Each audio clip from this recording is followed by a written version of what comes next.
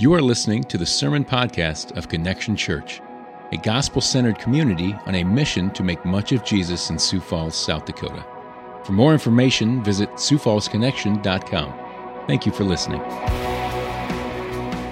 And invite you, especially if this is one of the first times, to gather together around God's Word with us. And we'll read through the entirety of Lamentations chapter 2.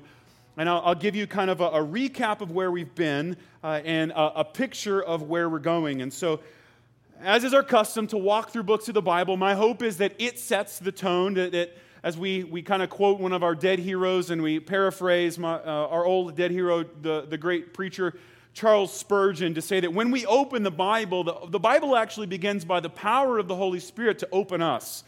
And so we simply walk through books of the Bible as we're able, and right now we find ourselves in Lamentations. Now, in the story of the Bible, up to this point, God has created all things, and even though the one task that He gave to the crowning achievement, the image bearers, that is humanity, was to simply live in glad and humble, dependent communion with Him, they couldn't do their one job. And yet that isn't the end of the story. And even though they rebel against God and want to be God, God doesn't give up on them, and over and over again shows mercy and is slow to anger towards them, even delivers them from bondage and promises to be for them and with them and grants them a land that He has promised them.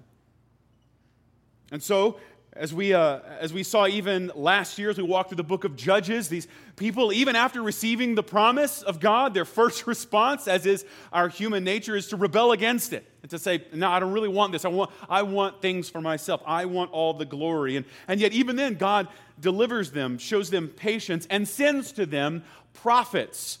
And even though their leaders, their judges, and their kings rebel against God and don't do the first thing that He asks, like, let me be your God, I'll provide for you and care for you. Once they have a king and a kingdom, the very first kings start to rebel against God and go after other gods.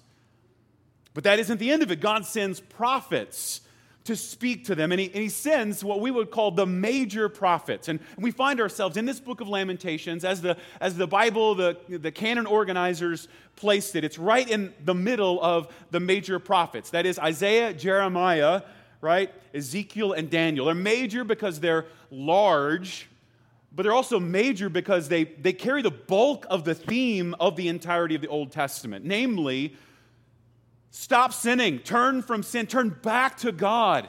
Turn back to this promise-keeping God. Come back to the one who will receive you and restore you.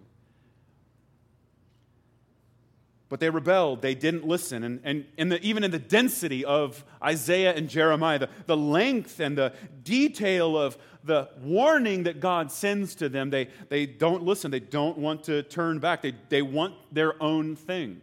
They want to follow their own way, worship their own gods, and be God, be their own saviors.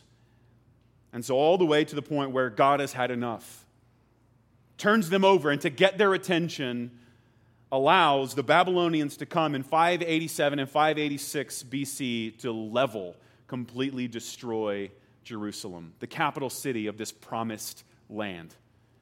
And the book of Lamentations, as we saw, is an instructive memorial that reveals God's character. An eyewitness account even, probably written by Jeremiah or with the help of some of his own scribes. We see that eyewitness account of what happens when God turns these people over to the right and good judgment that they brought on themselves. So beginning in chapter 2, I want to invite you. Remember several years ago, as we walked through the book of Ecclesiastes, I told you, I'm going to invite you into despair. I'm going to invite you into sadness. I want to invite you into a very intentional sadness over life under the sun, so that you will begin to realize you were made for life beyond the sun. I want to intentionally invite you into a sadness and despair, in this particular case, over sin and the consequences of sin, so that you will long and hope and desire deliverance from it. So beginning in chapter 2, verse 1, I'll read. We're going to read the whole chapter. It's going to take about 6 minutes to get through it. I know on a regular basis I tell you this. I want to stretch your attention span for the reading of the Bible. Now, that's a difficult thing for us because of devices like this. Our attention span's pretty awful. We're regular squirrel, right? We're just easily distracted. And so I know in the next 6 minutes you're going to probably kind of space out. That's okay. Pay attention to the thing that brings you back to the reading of the text. But I do that not just to rail against your short attention span and mine or technology. I think those are good gifts that we can use. But instead, it's simply meant to embody what the Bible tells us, right? So that we can say something like out of Psalm 119, "Oh, how I love your law. It is my meditation all the day." Right? Or to be able to say that throughout the 7 times of the day, I thank you for your righteous rules. Or in the watches of the night, I thank you for your precepts. Right? This idea that you and I ought to be walking in, guided by, and meditating upon, ruminating on God's word. And so that's why I want to stretch your attention span as we read through this and let the Holy Spirit do all the work that only the Holy Spirit can do through his word. So beginning in verse 1. How the Lord in his anger has set the daughter of Zion under a cloud. He has cast down from heaven to earth the splendor of Israel. He has not remembered his footstool in the day of his anger. The Lord has swallowed up without mercy all the habitations of Jacob. In his wrath, he has broken down the strongholds of the daughter of Judah. He has brought down to the ground and dishonor the kingdom and its rulers. He has cut down in fierce anger all the might of Israel. He has withdrawn from them as his right hand in the face of the enemy. He has burned like a flaming fire in Jacob, consuming all around. He has bent his bow like an enemy, with his right hand set like a foe. And he has killed all who were delightful in our eyes. In the tent of the daughter of Zion, he has poured out his fury like fire. The Lord has become like an enemy. He has swallowed up Israel. He has swallowed up all its palaces. He has laid in ruins its strongholds. And he has multiplied in the daughter of Judah mourning and lamentation. He has laid waste his booth like a like a garden, laid in ruins his meeting place. The Lord has made Zion forget festival and Sabbath, and in his fierce indignation has spurned king and priest. The Lord has scorned his altar, disowned his sanctuary. He has delivered into the hand of the enemy the walls of her palaces. They raised a clamor in the house of the Lord as on the day of festival. The Lord determined to lay in ruins the wall of the daughter of Zion. He stretched out the measuring line. He did not restrain his hand from destroying. He caused rampart and wall to lament. They languished together. Her gates have sunk into the ground. He has ruined and broken her bars. Her king and princes are among the nations. The law is no more. And her prophets find no vision from the Lord. The elders of the daughter of Zion sit on the ground in silence. They have thrown dust on their heads and put on sackcloth. The young women of Jerusalem have bowed their heads to the ground. My eyes are spent with weeping. My stomach churns. My bile is poured out to the ground because of the destruction of the daughter of my people, because infants and babies faint in the streets of the city. They cry to their mothers, "Where is bread and wine?" as they faint like a wounded man in the streets of the city, as their life is poured out on their mother's bosom. What can I say for you? To what compare you, O daughter of Jerusalem? What can I liken to you that I may comfort you, O virgin daughter of Zion? For your ruin is vast as the sea. Who can heal you? Your prophets have seen for you false and deceptive visions. They have not exposed your iniquity to restore your fortunes, but have seen for you oracles that are false and misleading. All who pass along the way clap their hands at you. They hiss and wag their heads at the daughter of Jerusalem. Is this the city that was called the perfection of beauty, the joy of all the earth? All your enemies rail against you. They hiss, they gnash their teeth, they cry, "We have swallowed her. Ah, this is the day we longed for, and now we have it, we see it." The Lord has done what he purposed. He has carried out his word, which he commanded long ago. He has thrown down without pity. He has made the enemy rejoice over you and exalted the might of your foes. Their heart cried to the Lord, "O wall of the daughter of Zion, let tears stream down like a torrent day and night. Give yourself no rest, your eyes no respite. Arise, cry out in the night at the beginning of the night watches. Pour out your heart like water before the presence of the Lord. Lift your hands to him for the lives of your children who faint for hunger at the head of every street. Look, O Lord, and see, with whom have you dealt thus? Should women eat the fruit of their womb, the children of their tender care? Should priest and prophet be killed in the sanctuary of the Lord? In the dust of the streets lie the young and the old. My young women and my young men have fallen by the sword. You have killed them in the day of your anger, slaughtering without pity. You summoned as if to a festival day my terrors on every side. And on the day of the anger of the Lord, no one escaped or survived. Those whom I held and raised, my enemy destroyed. We believe that this is God's word. And we believe that it speaks to us and becomes more than just words and ink on a page, but it becomes the very voice of God for his people.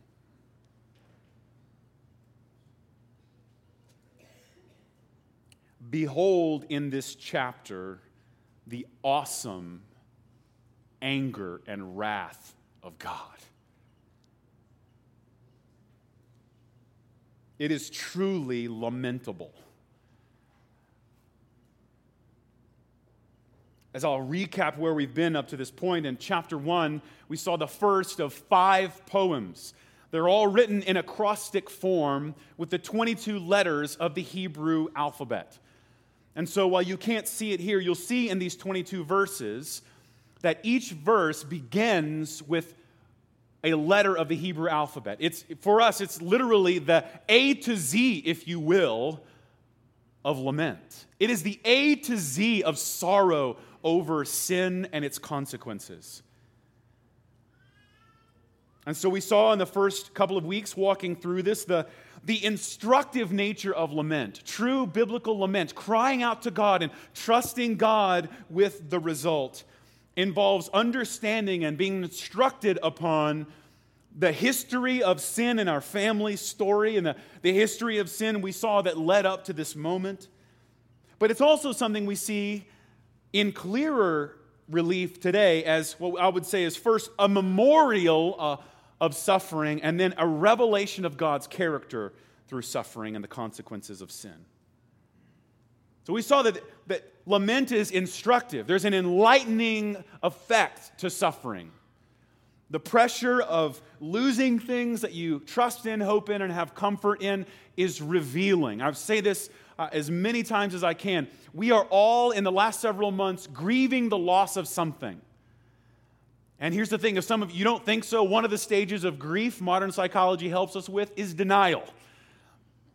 And so we are all grieving the loss of something. And here's the thing, please, I share this with you. My daughters are quickly wishing away their childhood, right? They can't wait to grow up, can't wait. And it's like, come on, slow down. I'm proud of you, but stop that, right? And you know this, like you spend the first half of your life wishing it away and the last half of your life wishing you had it back. And I'm somewhere at that turning point, have good days and bad days on either side of that line. And I would say, don't wish away this beautiful thing. And I would say to you, don't wish away this season. Don't miss out. The story of of God's people here, and the message of Lamentations is that God is active and working in the midst of suffering. Suffering has meaning because of the character of God. Don't wish away this season. Stop for a minute and ask yourself, what have I learned? In fact, this is a revelation of the character of God, and I want to just ask you that. Hey, as I read through those 22 verses, how did it make you feel? How did it make you feel about God? What are the emotions that it stirs up? When you hear that God, in his righteous and holy wrath, without pity, did you hear that? Crushed and leveled all the gifts that he had given and blessed his children with. You see, this is a memorial. This is a revelatory and instructive memorial. Lament is a good and godly memorial. Now, you'll see this, you know what this is like, right? If you've ever visited Washington, D.C., it's a very, just by nature, even though it's functional as a capital, it's a very touristic destination. It was built that way, to invite tourists to come and see. And so there are many things you can go as a tourist and see and be instructed by what you see, right? You could go to the Capitol building or the White House even, or you could go to the Supreme Court building. And you see and you learn and you're instructed by these. But there are also other things in D.C. that are touristic in nature, but vastly different. You can go to Arlington Cemetery. It's a Freudian slip. I always get those two mixed up. You can go to Arlington Cemetery and to the Tomb of the Unknown Soldier. It's a tourist place. They want people to come in and see, but it's a different kind of tourism, isn't it? It's a memorial. You can go to any of the other Veterans War memorials, right? You can go to the World War II or even the Vietnam Veterans War Memorial, and you're invited to walk through, and yet there's something about it that in this sightseeing, as it were, you're invited in a profound and poignant way. Don't forget this. Right? Even in D.C. now, there's a Holocaust museum. Around our country, there are these kinds of things. You can go to Cincinnati, Ohio, and I recommend you to the Underground Railroad Museum and be instructed, but at the same time invited. Don't forget this. Don't forget the pain and suffering in this memorial. You can go to Auschwitz. So we're meant to, in this moment, experience a memory, a memorial of the suffering caused by God's righteous wrath. Don't forget this. And so I ask you, how did it make you feel as we read through it? Did you find yourself in this litany, literally litany, it's a list of just awful, how did you feel? Did you find yourself going like, I can't wait to get through this? Or when you hear these kinds of things like your heart being poured out like water, do you find yourself going like, that resonates with me? Because lamenting sin and its consequences, remembering God's promises to take sin seriously, are an integral part of the life of faith.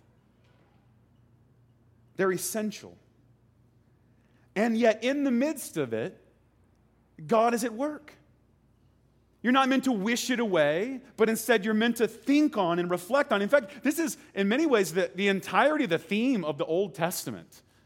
I shared this at one of the men's summit we hosted a few years ago. It was like, hey, are we going to be the kind of men who can live out and read books like Zephaniah and Zechariah? And if you're like, I don't know what those are, then it's no. But like, it starts with, the Lord is going to destroy everything because of sin. That's how righteous and holy God is. I shared with you, like, at least a full third of the Psalms are the genre of lament, the blues, if you will, sung in a minor key. But how many of the songs on what we would classify as Christian radio would fit into the genre of the blues or lament? Do we have a stomach for this? Because the book of Lamentations says this is God's word, and God is not shy about. In fact, there is a precedent in the Old Testament for protesting back to God sin and suffering. The book of Job in its entirety is a reflection on that. And many of the Psalms, as I mentioned, do this. And we're meant to cry out to God and say, God, this is insufferable. And so in that sense, it's instructive. It gives us the language for how we deal with the consequences of sin. It's a memorial to something that was awful. Up to this point in the Bible is the most difficult and awful defining moments in the narrative of Scripture. And we're meant to see it is right and good. In fact, it's Scripture to cry out to God. I dare you, find a life verse in the book of Lamentations.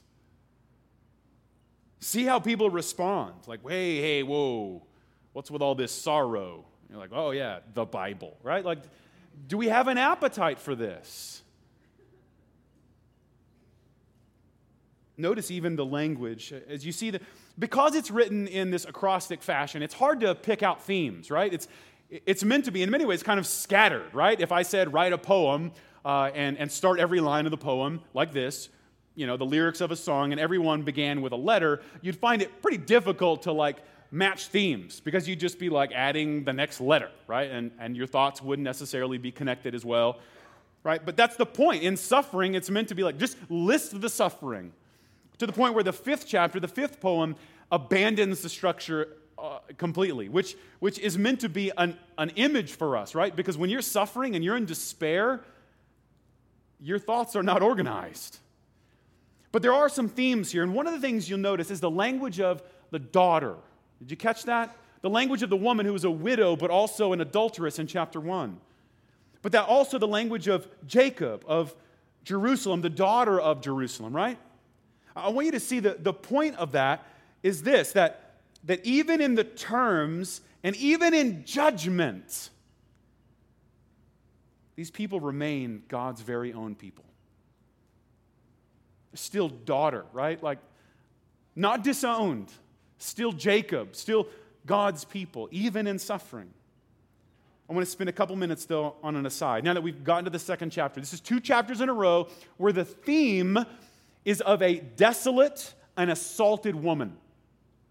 Just stop for a minute and let that be instructive to us. Let that be a descriptor. The writer of Lamentations is appealing. Now, and maybe just because it was a man, and maybe this is appealing because I'm a man. I take this fairly personally. Some of you know this. I'm blessed with a house made up of women other than myself. And so this is God's calling on my life. So if I see this a little too personally, I ask your mercy. But notice the writer here, in poetic fashion, is conjuring up the most awful scene that it could imagine, right? What's the worst possible thing to illustrate the evil things that have happened with the Babylonians? What's the most desolate situation? And notice what this author comes up with, inspired by the Holy Spirit. A woman taken advantage of.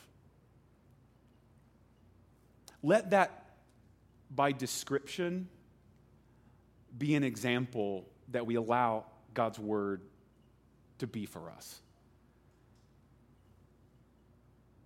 That we think of a woman who has been taken advantage of as one of the most awful possible things. Let us always be a people who advocate for those who cannot advocate for themselves.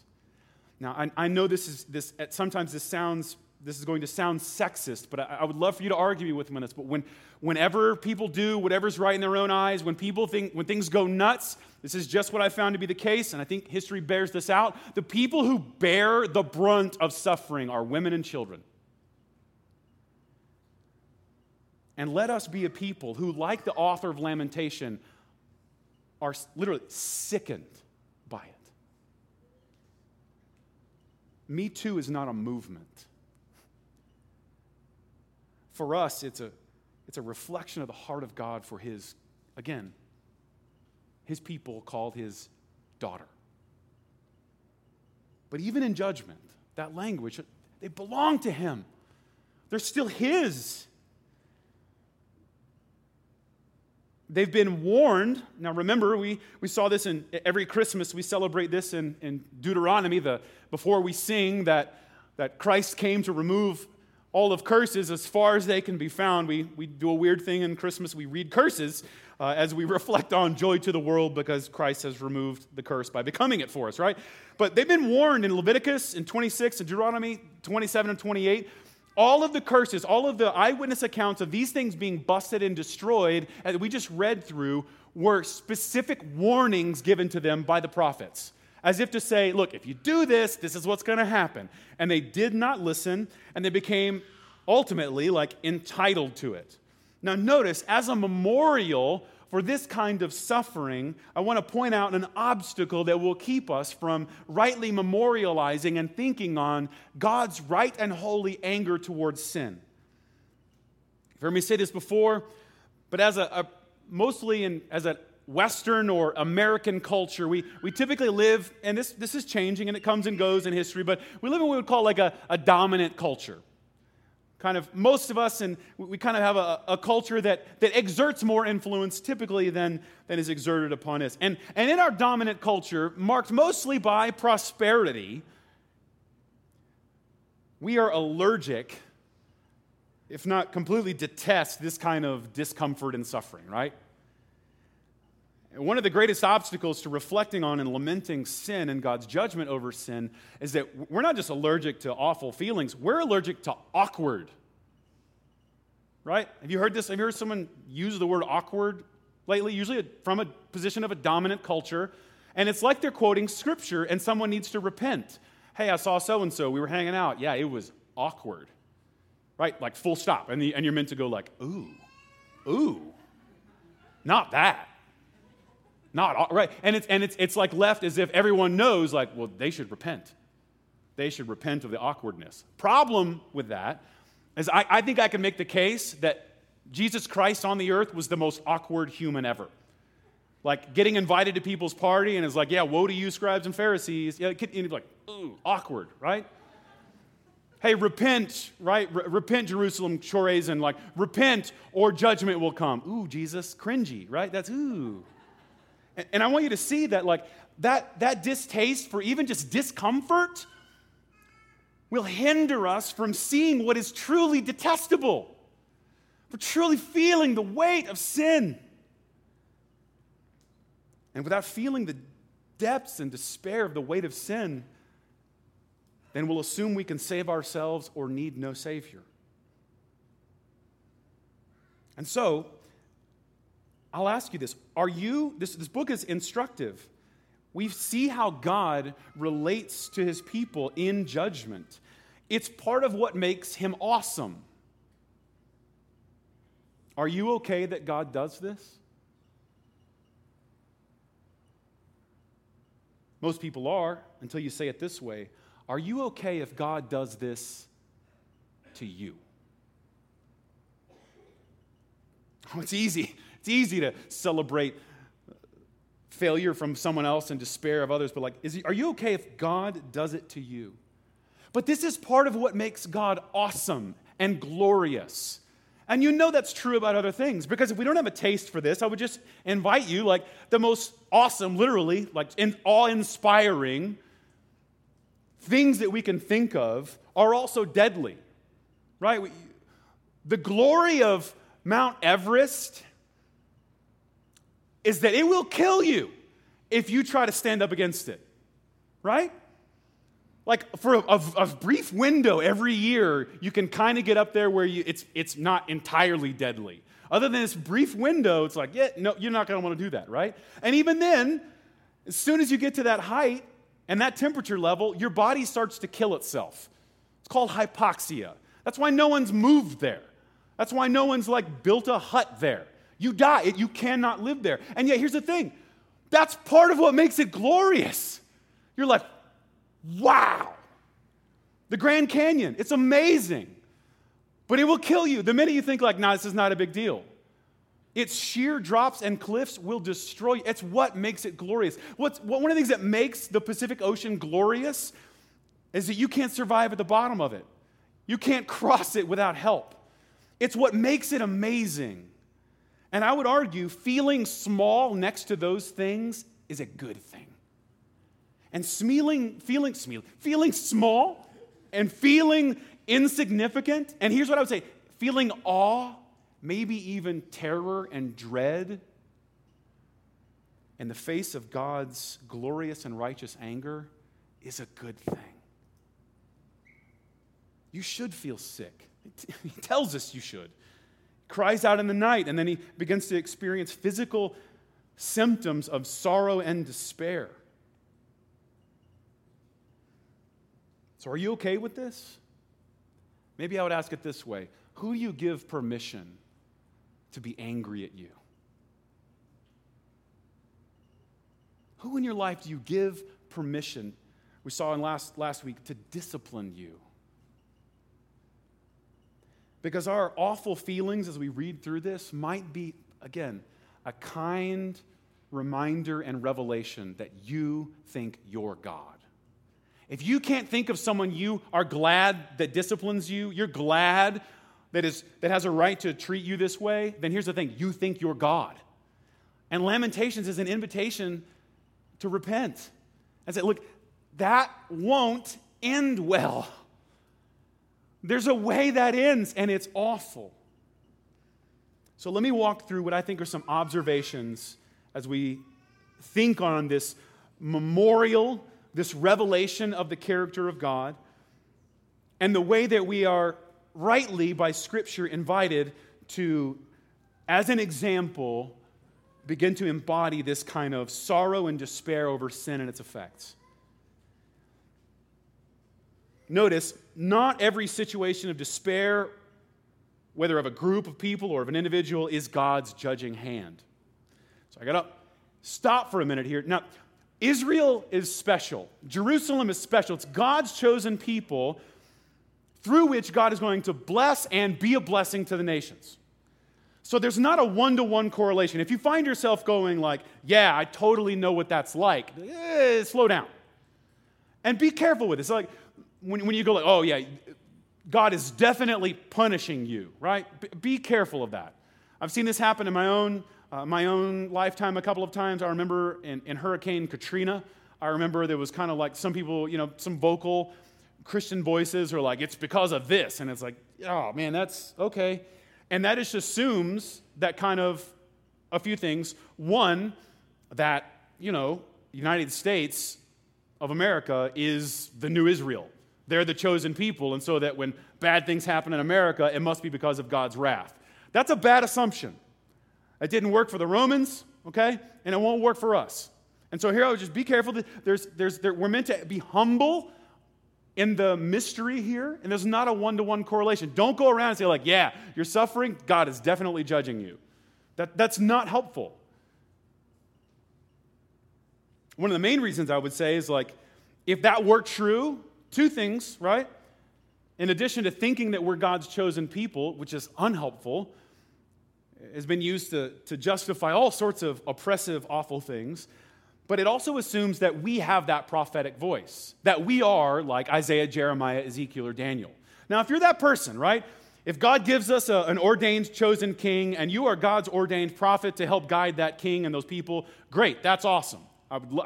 It seems like by now your prophetic words would have already come true, and you'd be more famous than you are. We would already know who you are. So assuming that you're not, we want to be careful, because even then, if those were true, if we are God's chosen people and you are God's chosen prophet, notice, even a hurricane is nothing compared to this. If God is to rightly judge sin on his people, it's going to be a lot worse than that. Did you hear the A to Z, the detail? Look, even the tabernacle, even things that God had blessed, like you hear like the language of the footstool of God's tabernacle and God's word, the Ark of the Covenant. God is like, forget it. We'll allow it all to be destroyed. Because if I'm not going to be your God and you're not going to be my people, then who cares about your religious services? Who cares? And so we're humbled when we experience suffering. We're not emboldened to explain it away. So be careful. This isn't an invitation for you to go around and go like, oh yeah, you had a bad day. It must be because of sin in your life. God must be punishing you, right? We saw that last week. Because of Christ, we only experience the loving discipline of the Father and no more punishment. Jesus has absorbed all the punishment, and now we get the loving discipline because of Christ. But in the story of Jerusalem and God's promise for his people, notice also this, that we see from this chapter. It's all destroyed, every little bit of it. Nothing made by human hands can save. Nothing made by human hands can save. Another way to say this is there's nothing, the things that we can build, assemble, and gather cannot save or endure. Again, they're not meant to. They're not meant to. They're meant to be a picture of the kingdom that does endure. But you can't bring the kingdom unless you're the king. And so that means for the rest of us, all that we can do and should do, all that we can gather and assemble together on this earth, will one day end up in a landfill. Now that's a cause for lament, isn't it? But it's also instructive. We're meant to say, oh, that's how I know I'm not God. That's how I know I'm not able to bring the kingdom, because whenever I try to, it fails. And so even the most beautiful, amazing thing that they received stirred them up towards entitlement. Maybe the way I would say it is this: entitlement and self-righteousness presumes that God will protect his own at all cost. Now, there were generations of prophets who came along and warned kings and subjects, hey, stop doing this, stop worshiping other gods, right? Stop worshiping idols, stop killing children, stop performing these heinous, awful crimes, right? All these things we saw as we walked through the book of Judges. Stop doing that, please stop. And they were like, hey man, we're God's people, right? Haven't you met us? Like, we can get away with anything.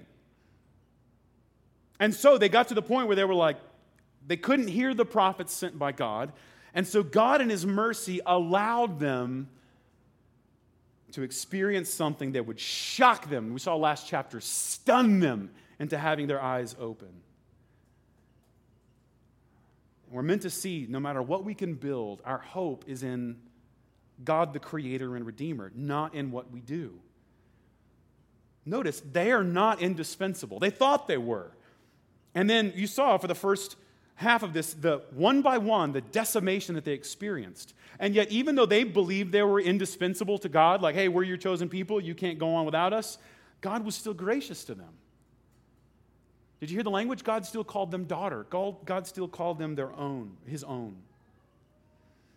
And the ultimate goal, I quoted this to you last week, out of Isaiah chapter 66, all these things my hand has made, and so all these things came to be, declares the Lord. But this is the one to whom I will look. He who is humble and contrite in spirit and trembles at my word. That's a word that Lamentations is inviting us to embody. Contrite. It means readily and regularly feeling and experiencing guilt over sin. Maybe the way I would say it is like, are you easily corrected in sin? How defensive are you? And the theme throughout the Old Testament embodied here is the theme of contrition, that we are contrite. We are not just open to being rebuked in our sin, we're eager for it. Because we know its effects. We know how devastating it is. We know how it crushes and destroys. We don't want to make friends with it. We don't want to become comfortable with it. We want to despair over it. And as a result in that despair, notice the encouragement for you and I. God is open to their real feelings and their honest reactions to tragedy. And God is open to yours. We ought to always be willing to broaden our categories for sin and cry out to God. We lament these things in memorial. Remember, this is what happens. And we're willing to see the weight of sin and broaden our categories of it. Now, here's the thing. I think in some ways we've done this well, right? I think Christians are at times getting better, but you can kind of see, you can just judge by an individual or a church or a group of people call themselves Christians, like, hey, are you becoming more and more sensitive to sin? Or are you better at justifying sin, right? And so, for example, like Christians, there's some places I think we've done this well, right? We realize we were made in God's image, and so therefore we become more and more aware of things like how that image and how that like devastating life and that image is problematic, right? So Christians have in the last several decades kind of gotten more and more excited about like speaking out against abortion, a disregard for the image bearers. Now again, this is not a political, this is just Psalm 139. We just believe that God has knit us in our womb, and so we're getting better. Like, man, if we really believe that, then that means we're going to be uncomfortable with these kinds of things. But are you broadening your love of image bearers? Do you pick and choose the image bearers you feel bad when they die? Or do you have a deep sense of, God have mercy? We've broadened this category, I believe, in sexual ethics, right? Even though there's kind of like the idea of what the New Testament calls like sexual immorality. Over the last 100 years, we've had to go like, hey, there's more to it than this. We need to be more sensitive of the ways that sexual sin destroys. Or do you find yourself narrowing? I think the current frontier is the current state of racial reconciliation. Do you have a deepening and broadening understanding of sin? Or are you narrow? Are you like, no, that, like, you know what I mean? Like, and even now, like, do you have a deepening and broadening understanding of the effects of sin? When someone tells you the number of people who have like died as somehow connected to this virus, do you find yourself going like, God have mercy, God save us, God help us, God heal us, God deliver us? Or do you find yourself like, whoa? Do you get what I mean?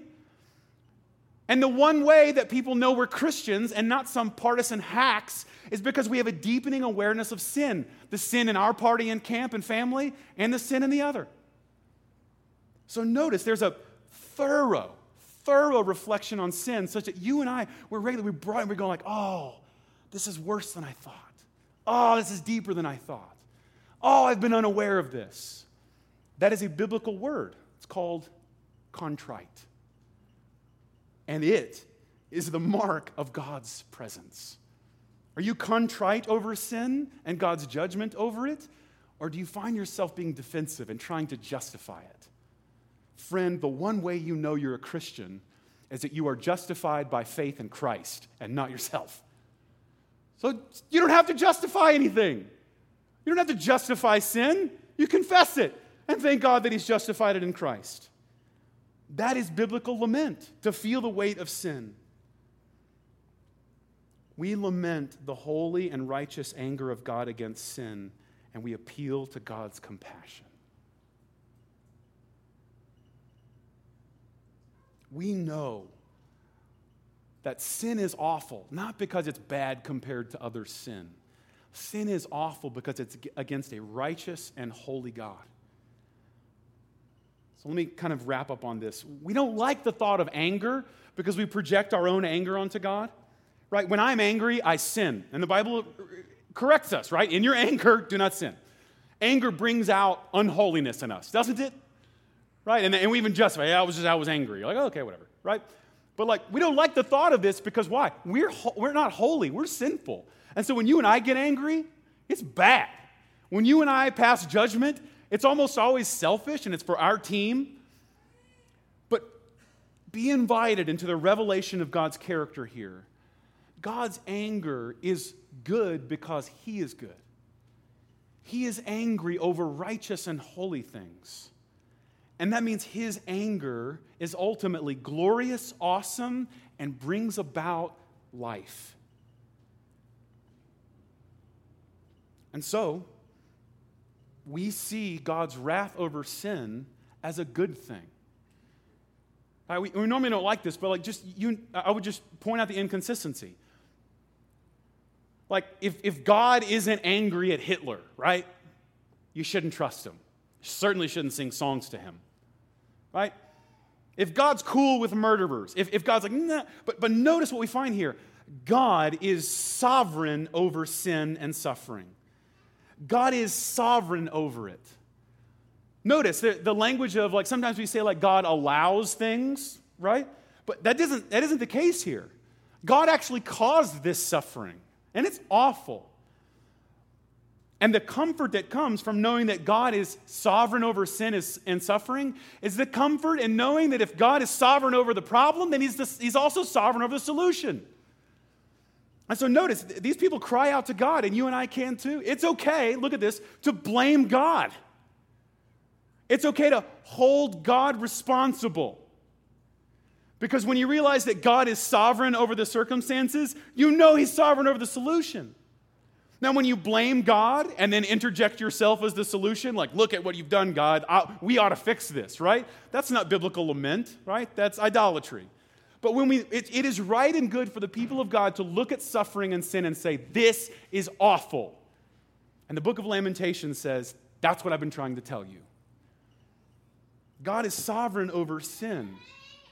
God is sovereign over it. And because of that, I know it's a strange and weird, and for many of us, right, it's an uncomfortable kind of blessing.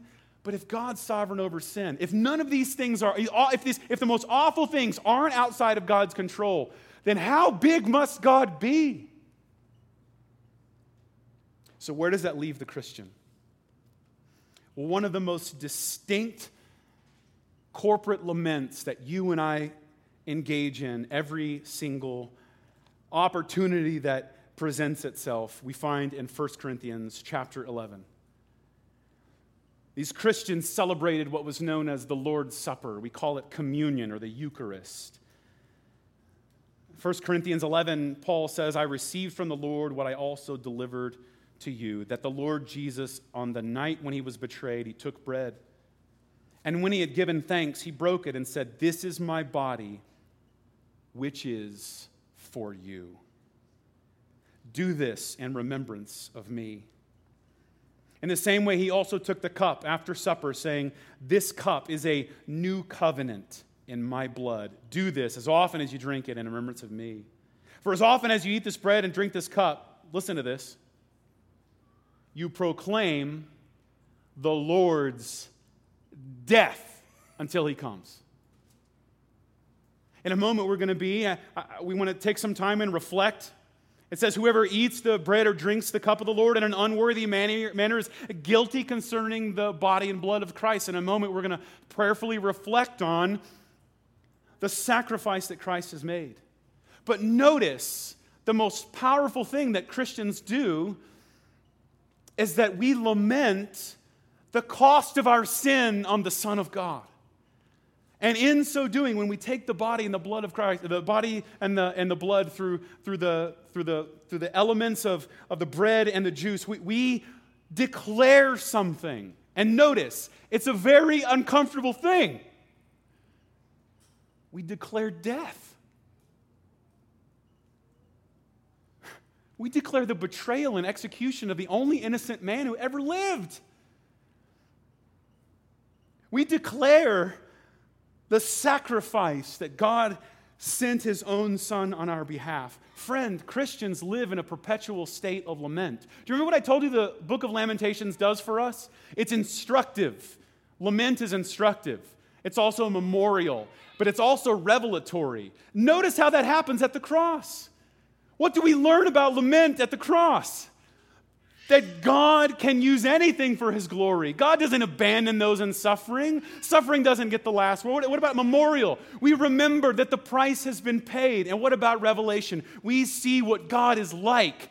He's not up there and out there, but he is willing to sacrifice himself to take our place. Friend, we declare that. We lament the cost of our sin on Christ until he comes back. Let's pray together. Father, we thank you so much for how good you are to us. We thank you for your kindness upon us. We thank you for your mercy. God, we confess these words are too difficult for us to bear on our own.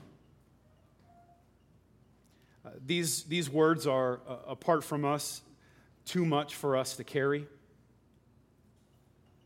We thank you that the language here of Lamentations helps us in ways that we wouldn't naturally operate.